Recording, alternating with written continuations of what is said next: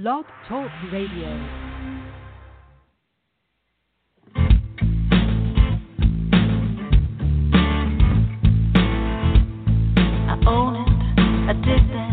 Not proud, but that was me. And when I face it, I take back a little dignity.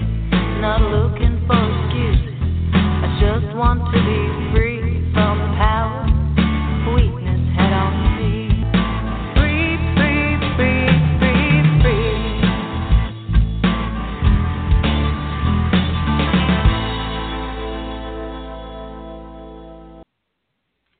Hi everyone, welcome to the Bubble Hour, where real people tell real stories of addiction and recovery. My name is Jean, I'm your host. I write a blog called Unpickled, and I tell my story about quitting alcohol and changing my life through my blog. And it's been 5 years, and a lot has happened, and there's still a lot yet to come. I tell my story there. I invite you to share your stories here. And on the show this time around is a wonderful lady that I met at a yoga retreat. Her name is Kirsten. And I just found her to be such an enigma. One moment she'd be laughing hysterically, and we'd all be laughing with her. And then 30 seconds later, she would be able to tell a story with just so much emotion that she'd have us all in tears. She's super well-read, interesting, just a really neat lady, and I invited her to be on the show. Now, for a girl myself who has a lot of anxiety and stress, I got to tell you that sometimes running the Bubble Hour gives me heart palpitations because things don't always go as planned. And getting Kirsten on the phone is one of those things. So I had a little trouble recording this the first time around, so this is kind of a do-over. And we're going to call Kirsten right now. I'm just putting her phone number in, and we'll get her back on the line, and we're going to start our show over again. So you're getting to hear the second attempt at this. Hear how calm I am? You should be impressed.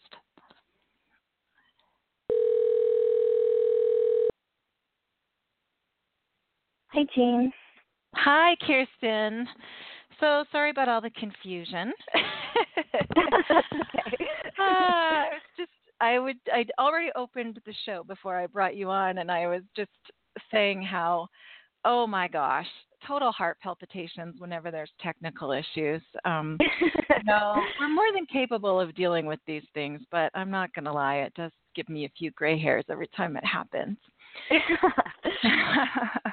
So thank you for agreeing to be on the show. I really appreciate it, because I just found that, when I met you, I felt like you had such a great ability to, first of all, share very, very openly about, difficult things that a lot of us have a hard time talking about.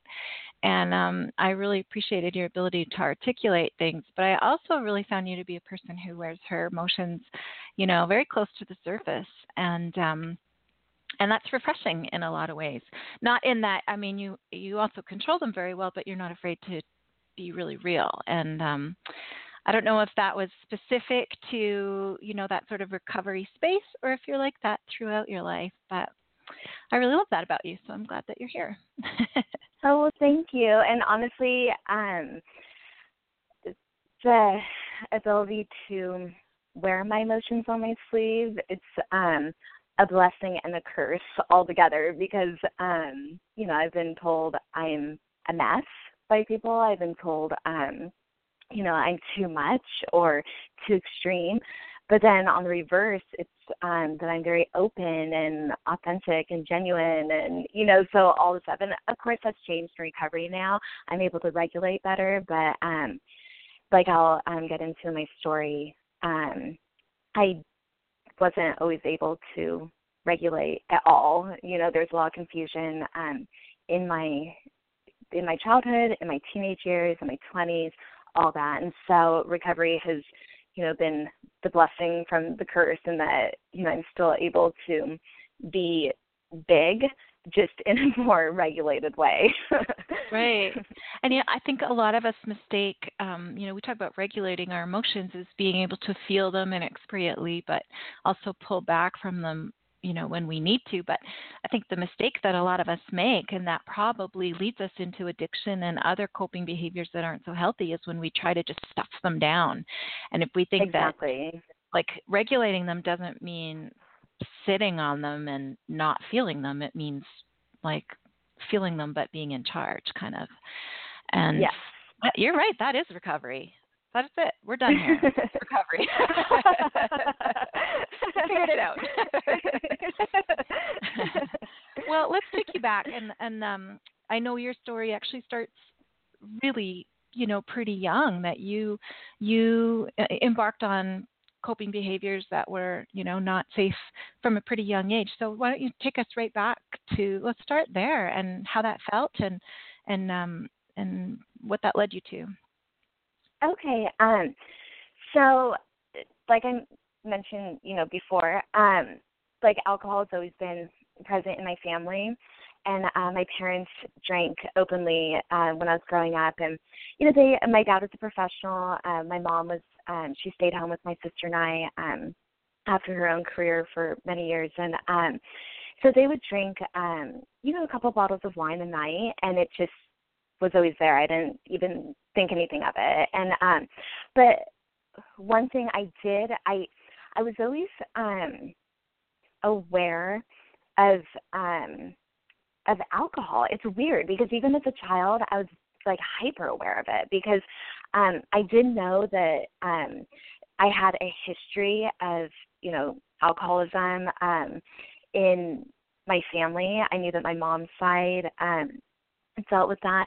And so, but I just, since alcohol was so present, I just thought it was, just kind of part of adult life. But when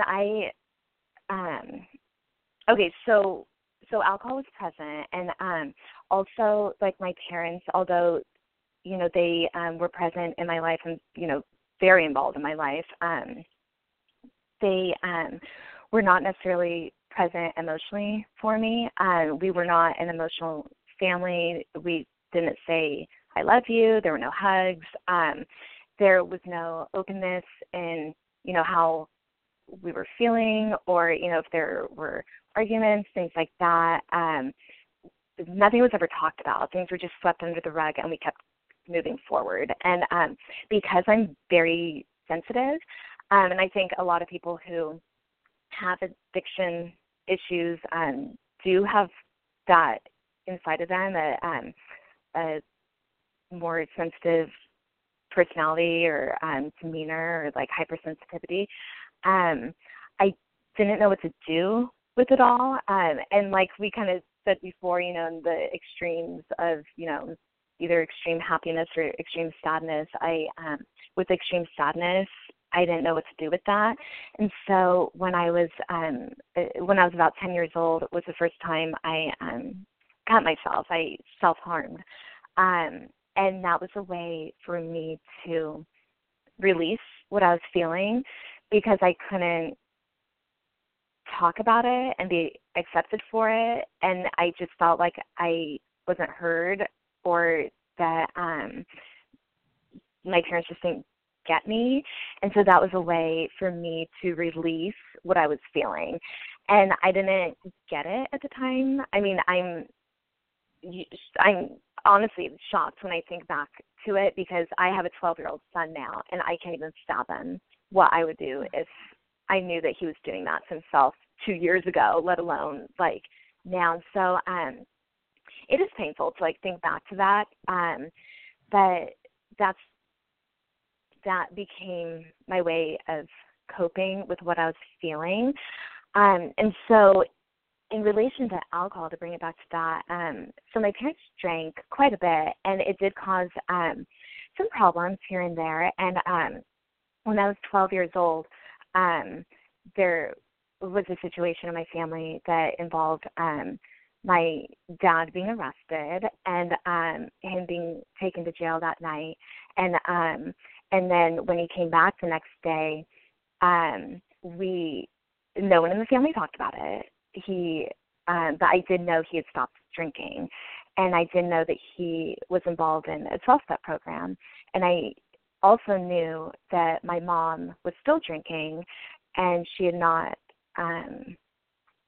lessened, her consumption of alcohol. And I hated that. I absolutely hated that. And I was 12. I didn't really get what was going on, but I knew that I hated that. And so from that point on, I sort of I had a love-hate relationship with alcohol. That's when it started. At that time, I hated alcohol because I was too young. I didn't have a personal relationship with alcohol yet. I knew it caused problems. I knew that I had a history of problems in my family, and so I was just always hyper aware of what it could do. And so in high school, I didn't really drink that much.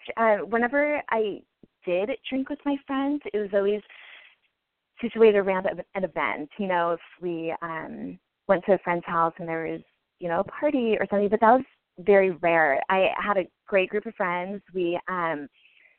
They were my outlet because I didn't have much of one at home. We'd go to shows all the time. I was really into music back then, and so that's sort of what we did on our weekends. We'd go to shows and hang out. Disneyland was a big thing back then. I live in Orange County, and so I'm 34 years old, so people who are in my age gap will get the Disneyland reference if they're from California. Everyone I hung out Disneyland on the weekends, and we all have passes, and yeah, it was. I mean, alcohol was there sometimes, but it wasn't a huge issue in my life. What was a huge issue during that time was my self-harm. That's when it got very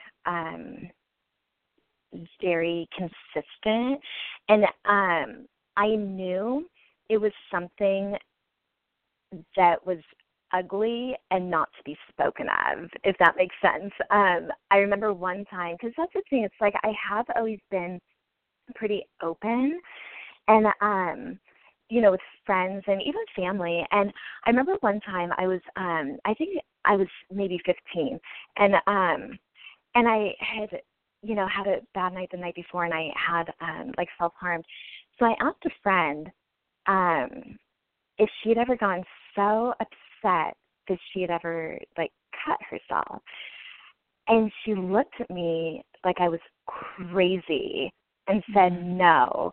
And I knew at that moment I was never to talk about that again because it was just ugly and not to be spoken of. And so so that was always something I kept very private, and I would keep it hidden. And it wasn't an everyday thing, but it was definitely a consistent, regular part of how I dealt with what I was feeling, because I felt like I wasn't understood and I couldn't express myself in healthier ways. And so that's sort of how I coped with that.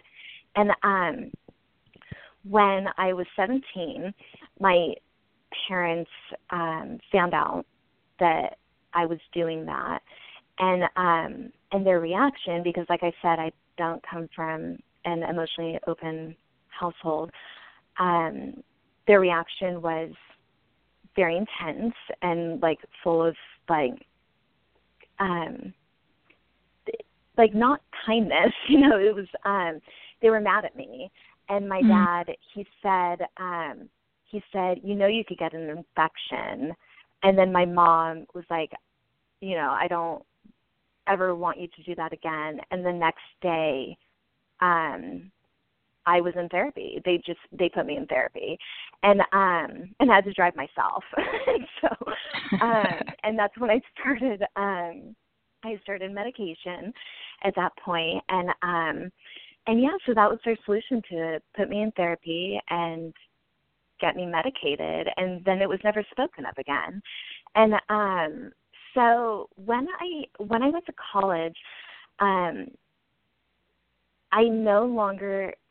didn't self-harm anymore. It was like a phase, It's once I turned 18 and got out of my household, got the freedom from my parents, then it's that part of my life, it's almost like I didn't need it anymore. I didn't need the self-harm as a coping mechanism because it was very specific to my relationship with my parents. I mean, period. That's being completely honest. I had a very rough high school time with that part of my life. But what did become more prevalent was the drinking. And, I think it's pretty typical to go off to college, have a newfound freedom, and, meet people who, that's what you do is, go out and drink. But still, I was in a relationship with a guy at the time who didn't drink that much. And, I tend to go along with, what people are doing, who I'm hanging out with. And so my freshman year, it wasn't, that big of a deal. I mean, we'd party and stuff, but it wasn't, any sort of, a huge issue. But then I started getting into, a different group of friends after he and I broke up, and that's when my drinking really started to pick up. And it was just partying. My apartment, at the time I lived in an apartment with another girl, and our place was the place to go. People would come every single night, and we'd drink every single night. And it did become, very, maybe not every night. It was more binge style, like Thursday, Friday, Saturday would be the big, drinking nights. And so then I ended up getting a DUI when I was 20. And since I was underage, because in California, I don't know what it's like in Canada, but in here it's 21. And so at 20 I was underage, so that's what I blamed it on, was that I was 20 years old, and so that's why I was caught. It wasn't, the 5 beers I drank before I drove, it was the fact that I was 20, but that incident, it really freaked me out, because that thing, even when I was drinking a lot, during that time, I felt like it was just sort of a phase of oh, this is my party phase, this is fun. It's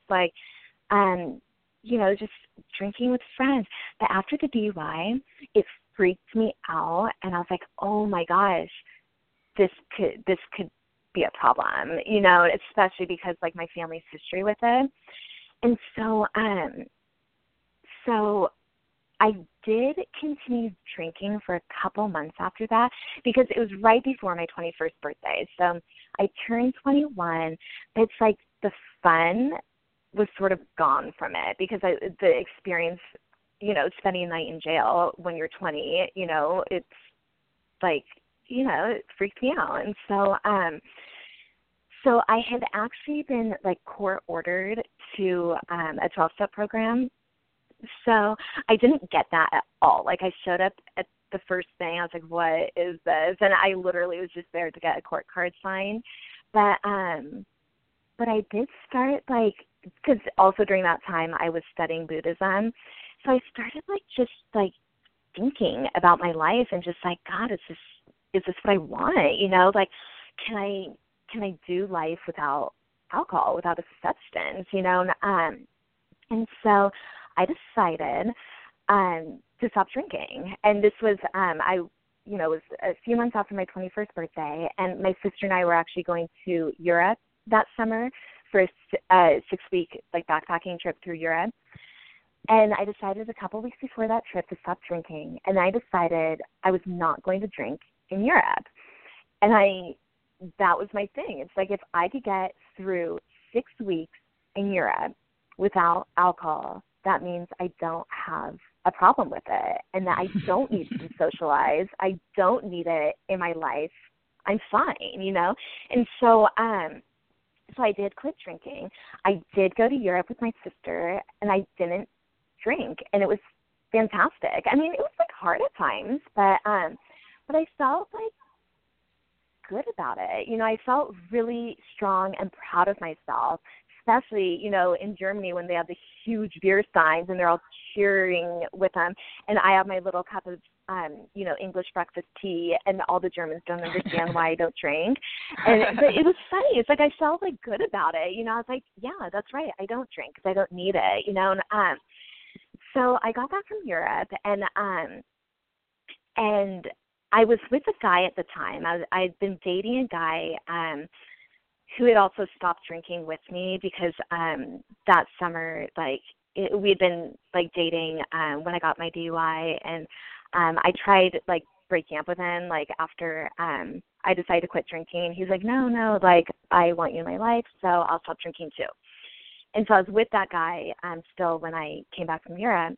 And so 2 weeks after I got back from Europe, I found out I was pregnant, and with this guy who I'd been dating, and my world turned upside down. It's like I was 21 years old. I was taking 18 weeks in school. I was working. I, had like an apartment. It was not in my life plan to get pregnant at that time. And before I could even think clearly as to like what choice I should make about that, my mom found out, and she immediately pushed marriage and all that on me, and being the codependent people pleaser that I am, I just went along with it all, and I didn't want it, but I didn't know what I wanted, and I was scared, so 5 months later, I was married to a man, I didn't even know that well, in a wedding that my mother planned for me. I had nothing to do with it. I literally just showed up the morning of my wedding, and in a dress that my sister, like a maternity dress that my sister got for me online. Like literally had nothing to do with my wedding. And then I was married,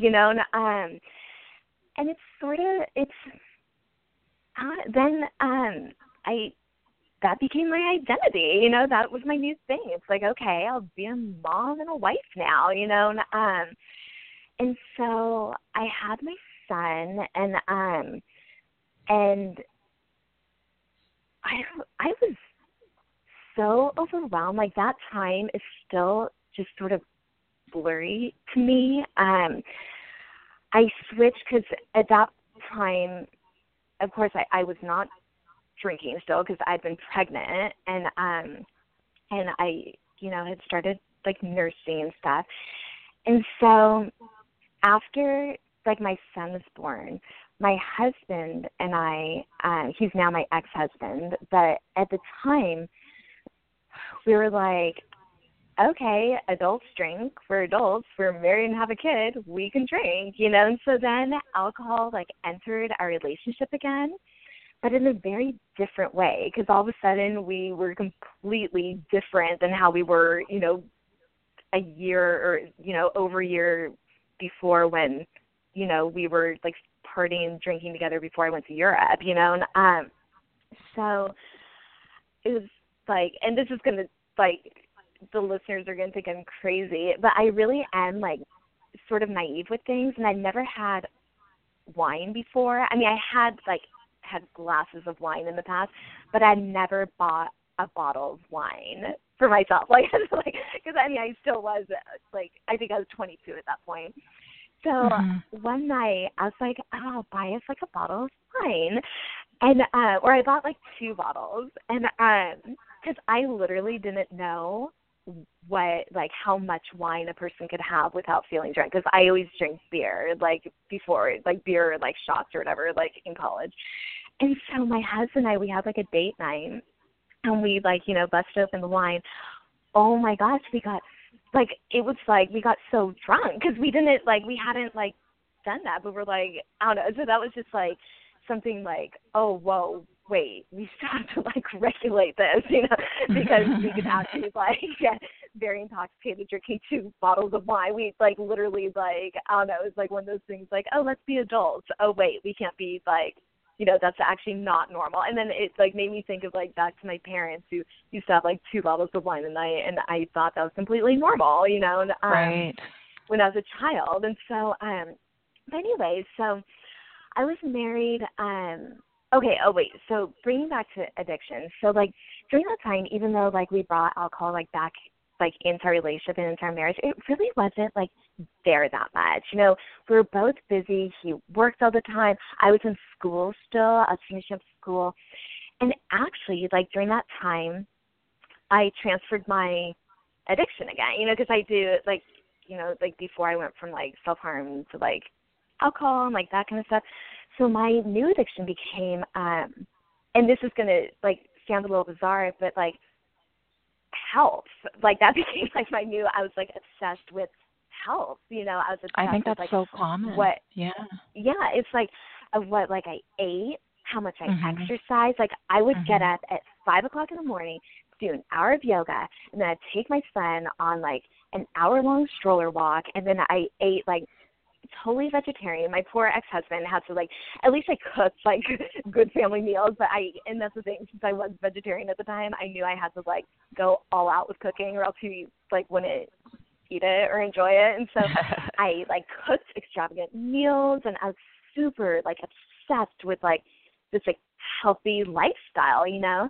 And so then and you know, and alcohol was always like sort of there, but it was just like my husband and I would just sort of like maybe drink on the weekends, and we were very like, I don't know, we just like were sort of like just trying to do life, you know, during that time. And so then I went back to school around like I went and got a teaching credential, and I was like, you know, kind of overwhelmed with that, and there was drinking, but not, it just like wasn't like that big of a deal. But then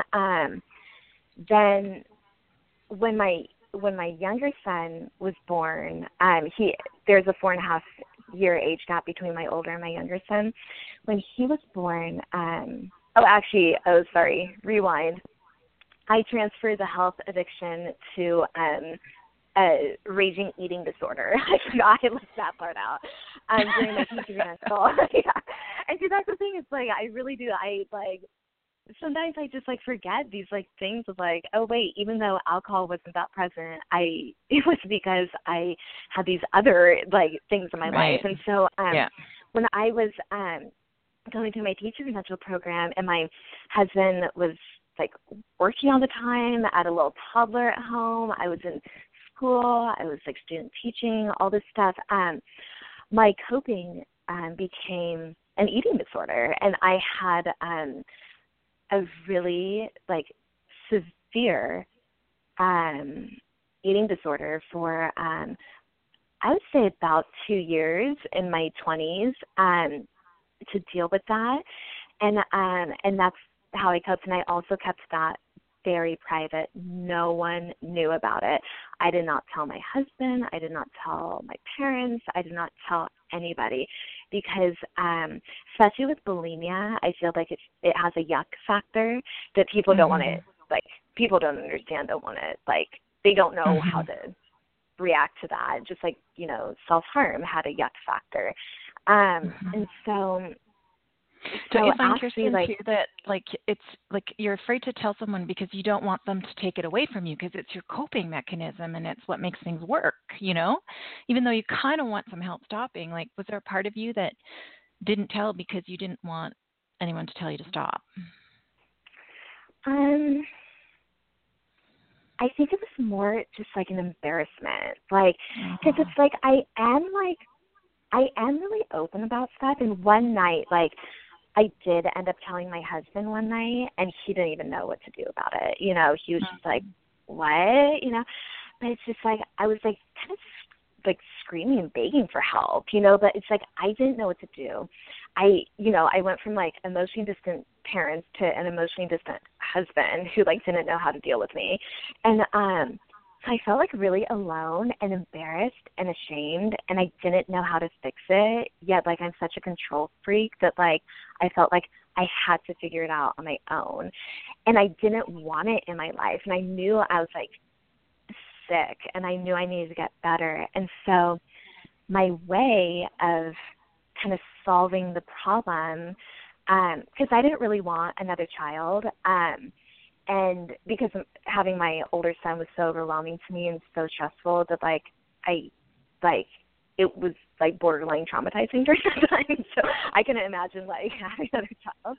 And so, and don't get me wrong, I, absolutely like love my boys, but honestly, like during that time, like, cause my ex-husband did sort of want another child, and I was like sort of on the fence, but honestly, I thought, and this is something I'm like kind of just realizing like now in my life, I thought like having my son would be a way out of my eating disorder, because I knew that if I was pregnant, I wouldn't throw up anymore because it would hurt the baby. And it did. That was my way out. And so it's like crazy, because it's like I feel like my older son was my way out of like alcohol addiction at that time in my life. Obviously, my alcohol addiction came back later. But so my older son was sort of what saved me at that point in my life, because it very well could have gone downhill quickly at that point. And my younger son was my way out of my eating disorder.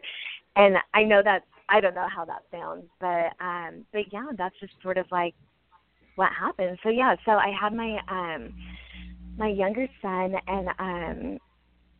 and 2 months after he was born, I started grad school. And looking back, that was an insane choice. But because I was always looking for distraction and ways to, like distract and like throw myself into things that like, like enabled me not to like really deal with myself or with my life. And that was it. So then it became school, and so basically like my 20s were like babies, disordered eating, and school. That's like how I just for myself. And so then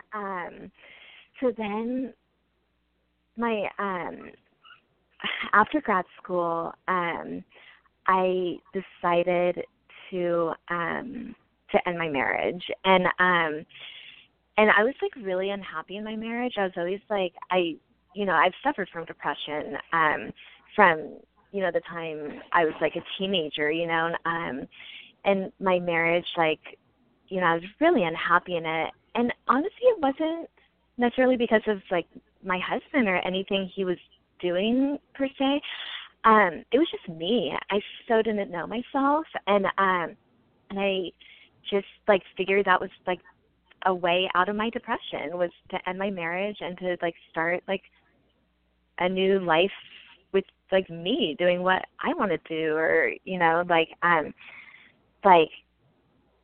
because I knew, because we got married so young, and I knew, it's like I sort of knew I wasn't going to be with him forever.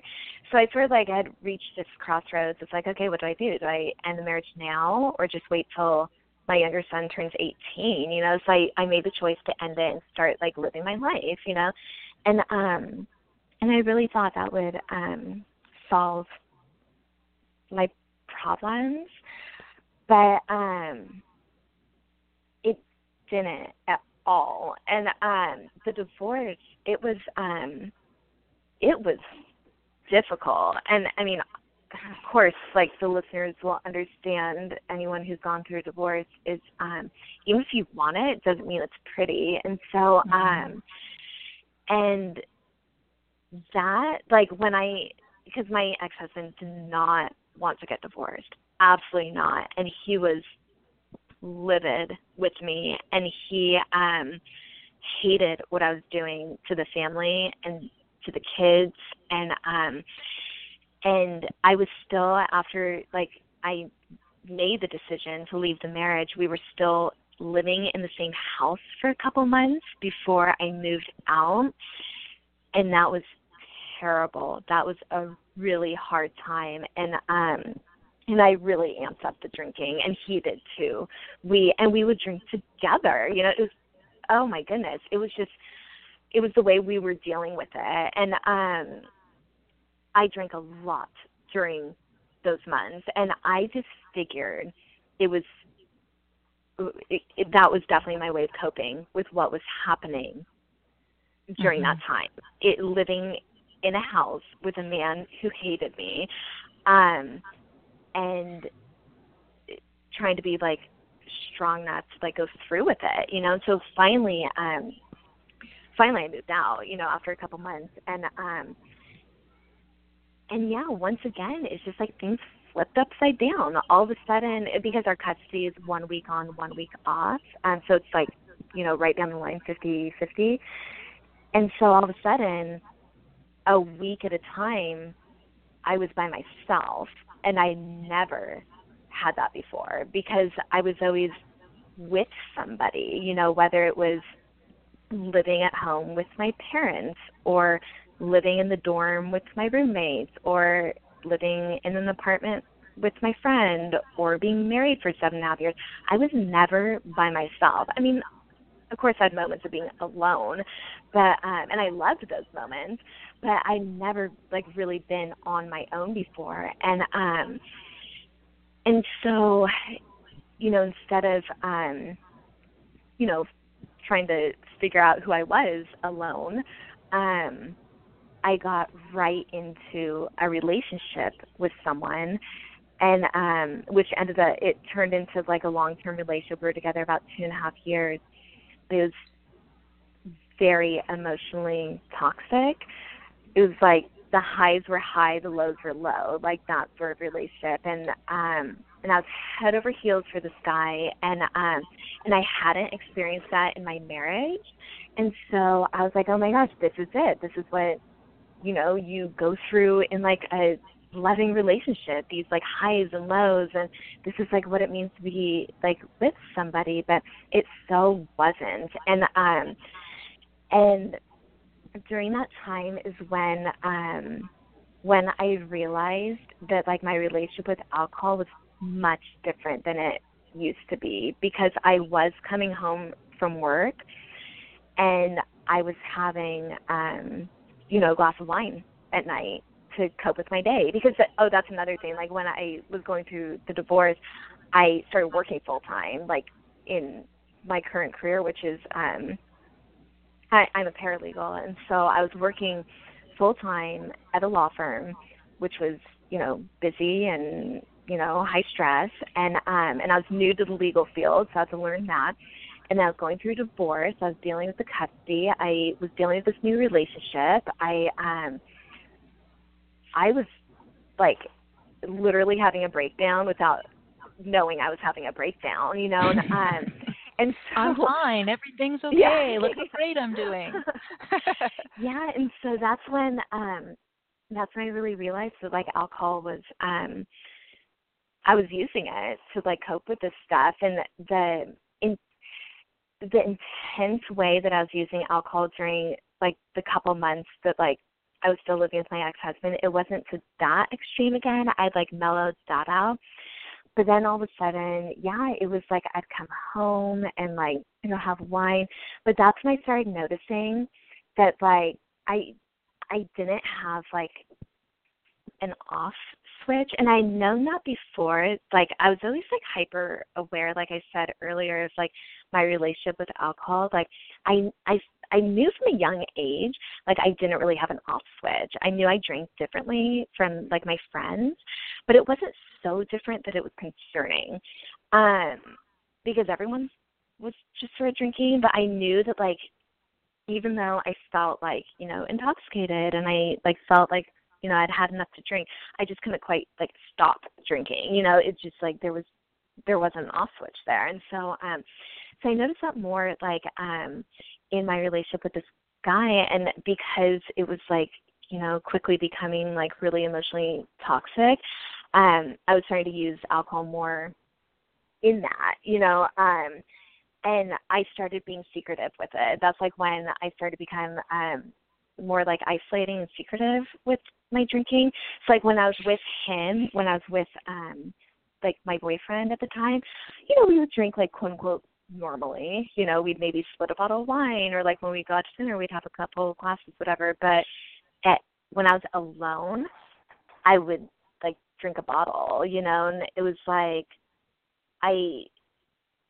like I knew that wasn't necessarily okay, but I was alone and no one saw me do it, so I justified it as being okay for me, you know?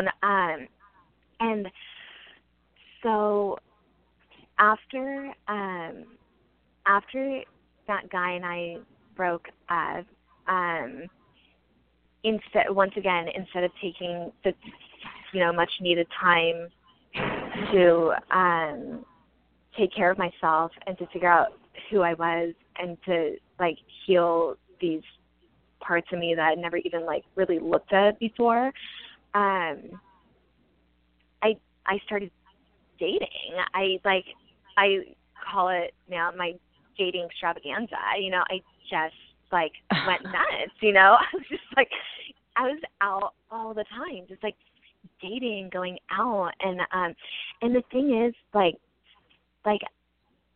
I was also starting to like I felt like develop these different identities. It's like I had my work identity where I was like professional and getting raises and doing really well and getting little promotions and things like that. And like everything was like really put together in my work life. And then I had my identity as a mother. The weeks that I had my boys, I was taking them to baseball, and we'd be going out for yogurt and going to the park and all this, and then my identity of like being a single woman on my own, of like dating, going out and things like that. So it's like I felt like I had to like these like split personalities almost, I was like able to like go to these different identities or whatever. And so the identity that was like really like causing the problems was like the single identity of like, what do I do with myself at this time? And I was always very uncomfortable being with myself, like being alone with even though it's weird because I'm naturally an introvert and I like having that time for myself, but I didn't know what to do with it. Like I couldn't sit with myself, and so I would just like distract and go out, and like men were everywhere, and I don't like it. Just like it went from like drinking like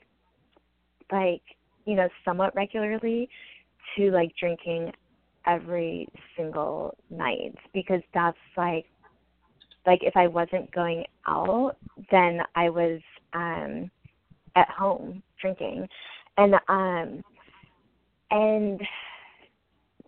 would like I just started isolating more. Like when I noticed, because I did start spiraling quickly, and with me, it does happen quickly. It happened like back when I was 21. It happened very quickly. The spiral of like once I start drinking regularly, it's like I don't stop, and so what happened was I just like started spiraling with it, and instead of, you hear people say it no longer becomes like fun. It's like it wasn't even really fun during that time. It's like that's just like what I did, and it was nice in the sense that like I got out of my head when I drank, because that's the thing. I've always been like kind of like hyper self-aware, and my mind has always been like very chatty, and even from a young age, it's like, I like would turn off my mind like with self-harm, or I turn off my mind with the disordered eating, or I'd find these ways to turn off my mind, and so alcohol, that's basically like what it came down to, and it's just a way for me to turn off my mind, and so towards the end, just the same things that like other people with addictions do. You try to control it, and I realized like I wasn't able to control it anymore. It didn't matter if I switched from beer to wine or to vodka tonics or whatever. It's just like I couldn't control it anymore. And yeah, so and that's the thing. It wasn't like this wasn't happening every single night, but it was scary because I never knew when I'd lose control with it. You know, it's like, some nights I'd be able to go out and have a glass of wine, and other nights I'd go out and have like 5, it's like, it's one of those things like I didn't know what night it would be, Right. And that's scary As in the body itself. stops processing the alcohol, then it becomes Yeah, unpredictable, right? Yeah. yeah. And then I was just putting myself in these really bad situations with men and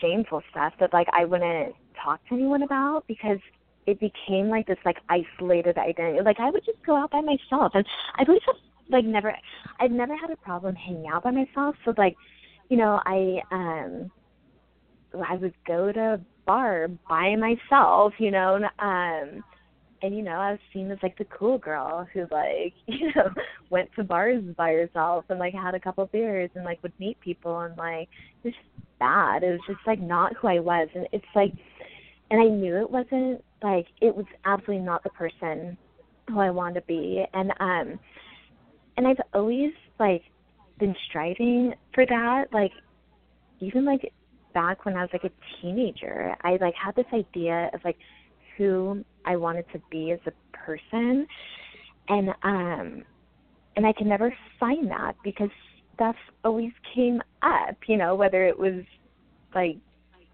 like social stuff or like alcohol or finding out I was pregnant and then trying to like raise a family and like trying to be married. It's like stuff always came up, so I felt like I could never like find like who I was because I was always someone else, or I was always like being someone else, Right. And so Just as you're telling your story, Kirsten, it feels like you might have had a part of you that knew what you wanted, but you were more invested in doing what anyone else wanted, right? Whether it was what your parents wanted or drinking with the boyfriend that drank or, like, who do you need me to be, right? And exactly, yeah. yeah. And I realize now, looking back, that I was a raging codependent. I didn't even know what that was then. Like, looking Right. back, I definitely like that's probably my primary thing I'm working on in recovery is my codependency. But I absolutely was completely unaware of that. But like so like in the last couple of months of my drinking, when I was trying to like control it in ways that I hadn't tried before, um like I just started like really like hating who I was, and it was scary because like I felt like I couldn't like get away from it, and so like I tried like these different things of like, oh, it like, and this is like literally in the last like couple months of my drinking, I was like, oh, it's because I'm going out, so I'll stop going to bars and that will like fix it. And so I stopped going out, but all I would do would be to isolate at home and drink. And so then it became, oh, it's guys. I have to like stop going out with guys because that's the problem. So then I quit dating, and then I was then just like isolating all the time by myself alone, and it still wasn't going away. And so then like Was it spilling over into your parenting weeks too? Like, was it just staying contained in your week off time, or was it sort of spilling into all the compartments of your life? and that's like I hadn't mentioned that. Like it was starting to. It hadn't really up to that point. I mean, I would like drink like when I had my kids, but it was like pretty contained, or I would just stay home if I like drink too much or whatever. But it it wasn't like I wasn't like going out when I had my boys, and I had my boys, I had my boys, and Uh-huh. but it was spilling over definitely emotionally, and my inability to like regulate my emotions and my Mhm. and it was starting to spill over into my work life. I was still performing, but, you know, you can't perform well when you're going to work hungover, like, all the time. Mm-hmm. And so that was really starting to scare me, too, because that had not really been a problem before. And it all, like, happened really quickly. And oh, one thing really quick that I forgot to mention, when I was with that guy after my divorce in that long-term relationship, and alcohol was starting to become a problem, I did actually stop drinking for 9 months because I saw that alcohol was a problem, and I figured the way to, like, solve the problem and save the relationship was to remove alcohol. So I was like, I removed alcohol for 9 months, but I was in no sort of recovery program. I just wasn't drinking, you know. And so after 9 months, and I was still with the guy the whole time, I was like, oh, it's been 9 months. I'm fine. I've got this, you know. And then immediately, like, you know, once alcohol was brought in, it, like, those patterns started to come up again Just right with me. back. Yeah. And so so I was starting to, like, I don't know, just get, like, frustrated with myself, like, hating myself, like, scared of, like, what I was becoming, and, like, really terrified that, like, I was just, like, never going to change, you know. And so one morning, it wasn't like, you know, I'd had an average night out the night before, but, like, one thing that was there, because I had been, like, really trying to control things in, like, the weeks leading up to this, and I was going out with a friend that night, and I kept telling myself all day at work, I was, like, prepping myself, like, okay, just 2 glasses of wine, just 2 glasses of wine, that's it, 2 glasses. And I literally was prepping myself all day at work. And I was like, I told myself, if I have more than 2 glasses of wine, I can't do this anymore. I have a problem. Like, I mean, obviously I already knew I had a problem, but, you know, I can't do this anymore. And so that night I went out, and, you know, 2 glasses plus probably 4 more later, I wouldn't even be able to tell you how many I had. You know, I got, because, another thing, I was a blackout drinker. So I would black out quite often, like, when I drank. And so the next morning, you know, I blacked out that night. I don't even remember, like, how I got home. And so the next morning I woke up just, you know, running late for work, completely hungover. And I went into my bathroom, and I just, like,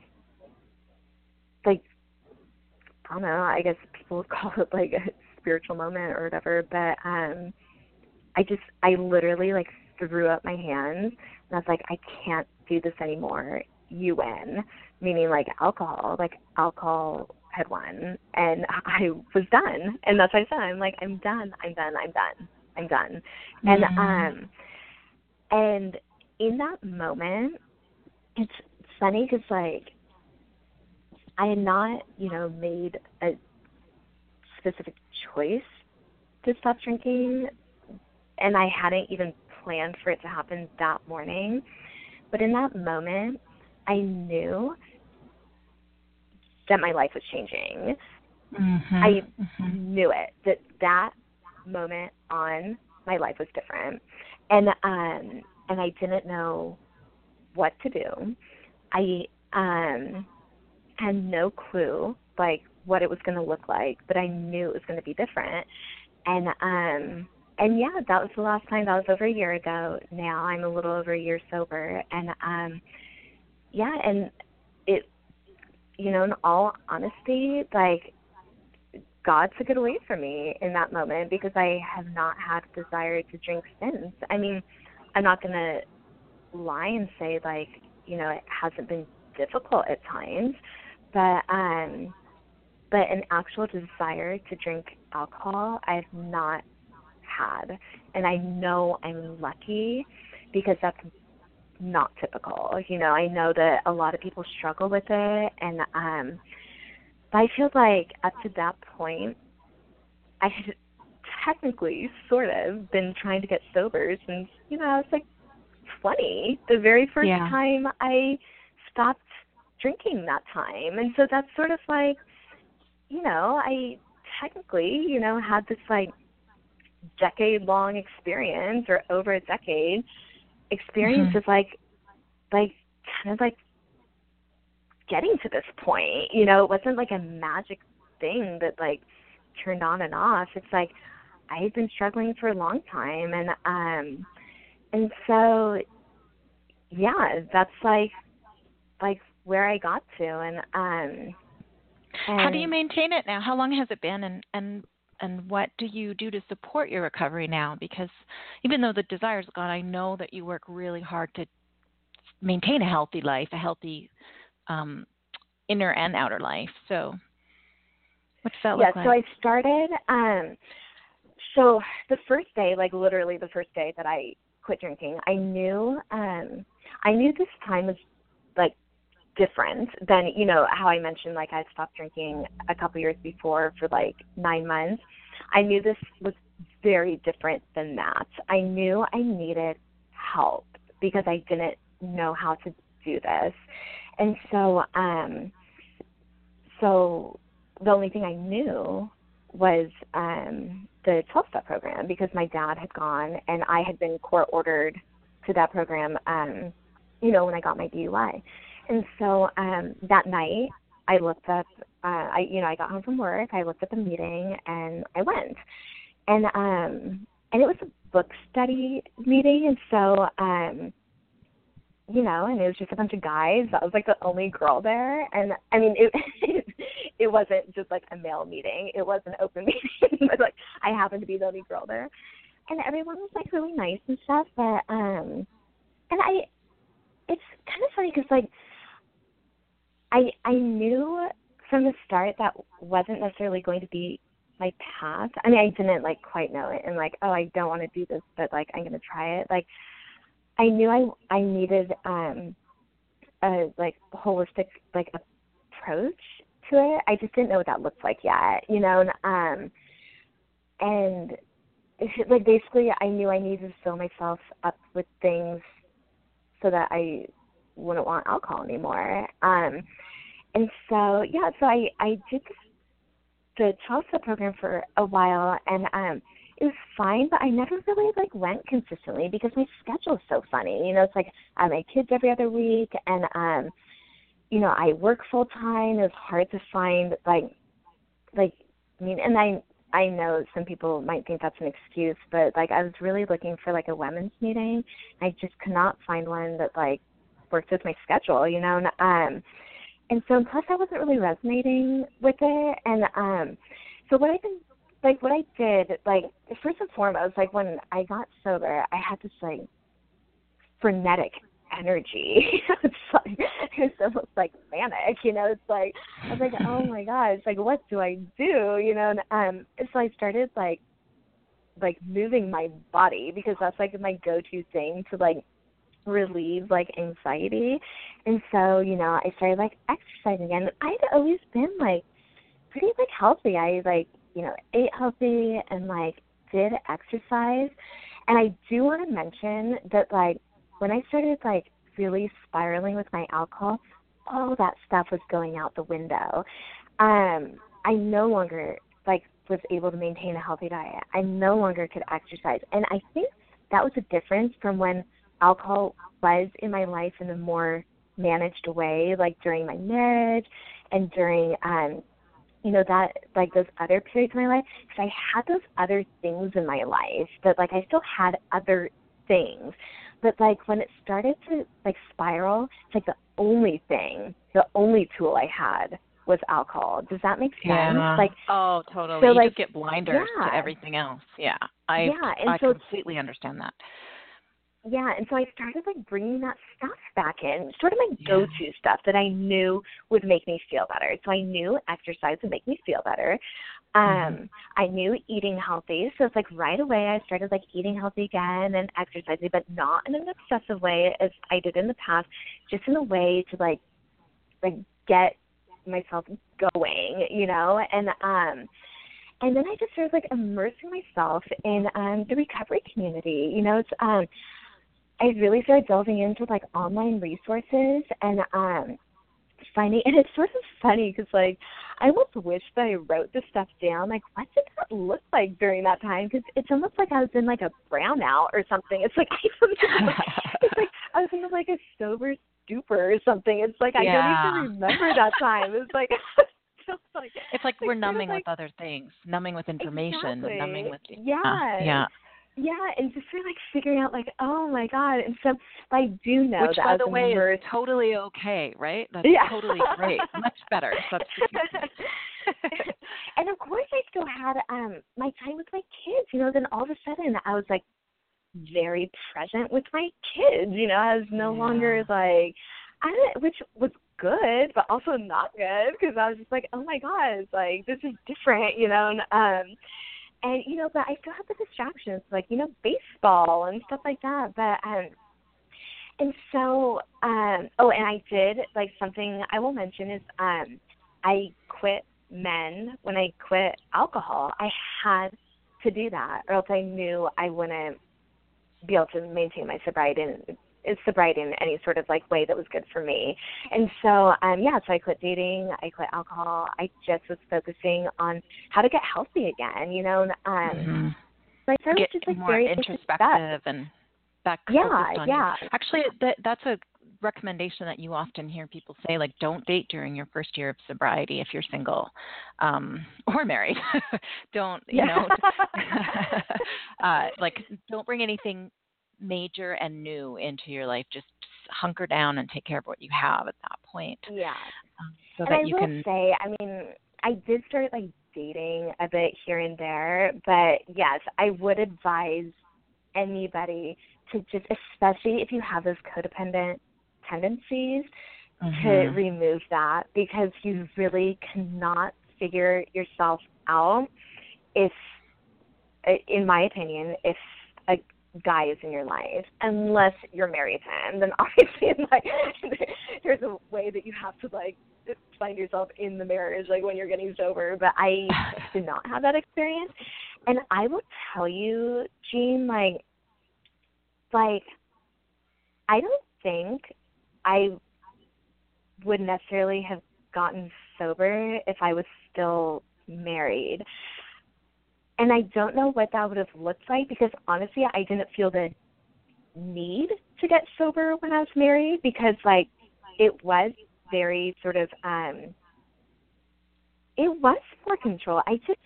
It's really when I'm left up to my own devices is when I get myself in trouble and when I Mm. no longer had the marriage, when I no longer had the boyfriend, like when I was just kind of dating and on my own and doing my thing, that's when I lost it. I lost it because since I didn't know who I was, it's Right. like let alcohol become who I was, and it's just like that's Right. how I numbed out trying to like figure out who the hell I was, because I did not know, and so And that comes back to that codependence piece that you're talking about, right? Which for sure, codependence yeah, means that we define ourselves by how others see us, and yeah, we don't care what we think. We only care what others think. So I'm yeah, whoever you need me to be, and like you say, and then when you are alone, you don't know what to do with yourself because there's no one telling you who to be or what to do, and that void is really terrifying. So we just only have a couple exactly, minutes yeah. left, and so I'm curious to know what's in your toolbox now that helps you navigate those. What is your recovery strategy, in 4 minutes or less? What are some of the things that are like the most useful things in your life right now? So I feel like right now is connecting with women, with other sober women in recovery, and I found some really wonderful connections through I actually found them through like the online community. You know, I went on that retreat to Mexico that was wonderful, and I was able to get connected, you know, by people to like local people in my community. And so I've built up like some really solid friendships, some people who I could really trust with loving me for who I am.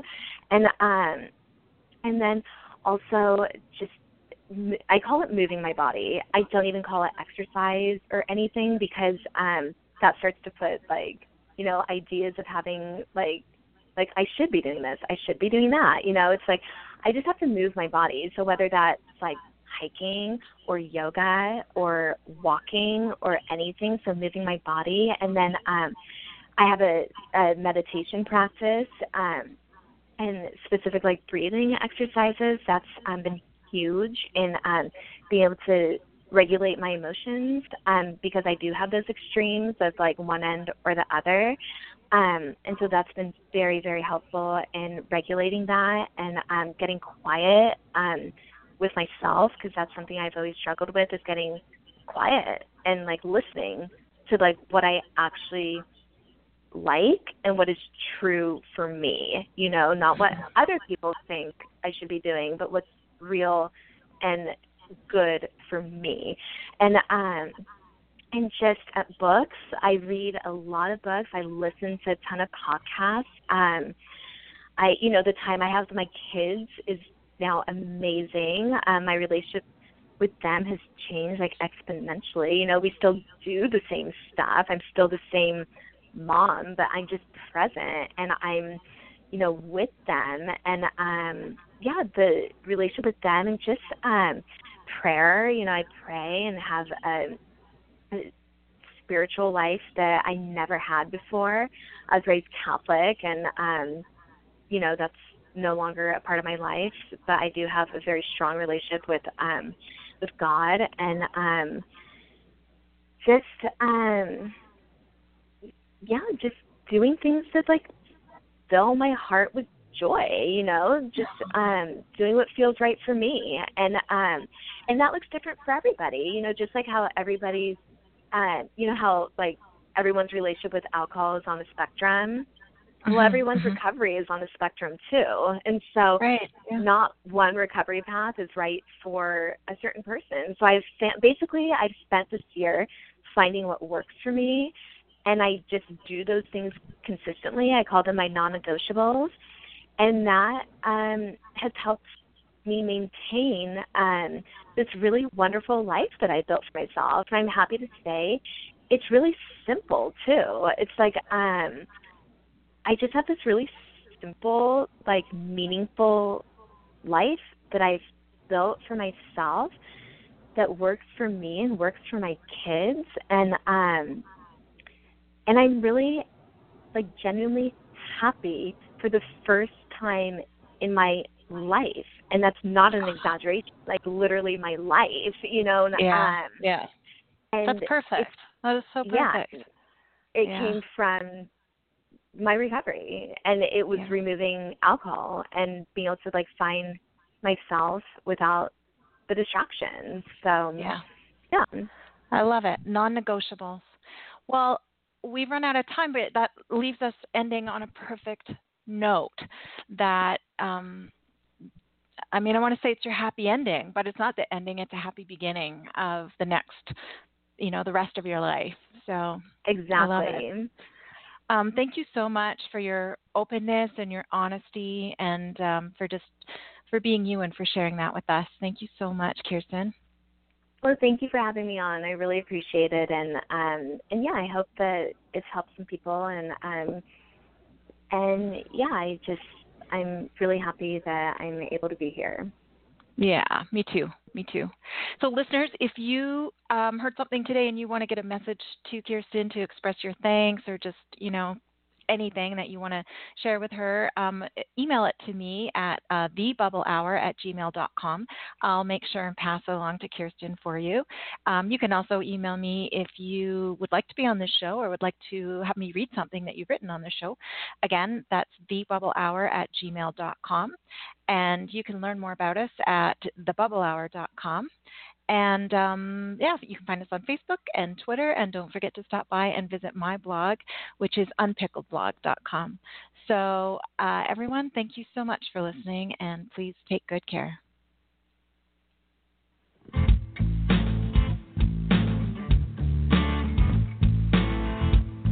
I own it, I did that, not proud that that was me. And when I face it, I take back a little dignity. Not looking for excuses. I just want to be free from the power weakness had on me. In a dark corner is where shame likes to hide. Oh, you think you're strong just 'cause you keep it all inside. It just stays and waits there to rob you of your pride. Turn the light on, you can shine. When you say, oh, I did that, not proud that that was me. And when I face it, I take back a little dignity. I'm not looking for excuses, I just want to be free from power. Oh, head on.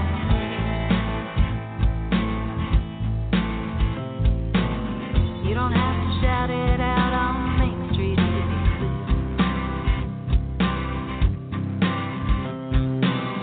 You don't need to whisper to confessionary ears. The person you should talk to is looking at you in the mirror, and the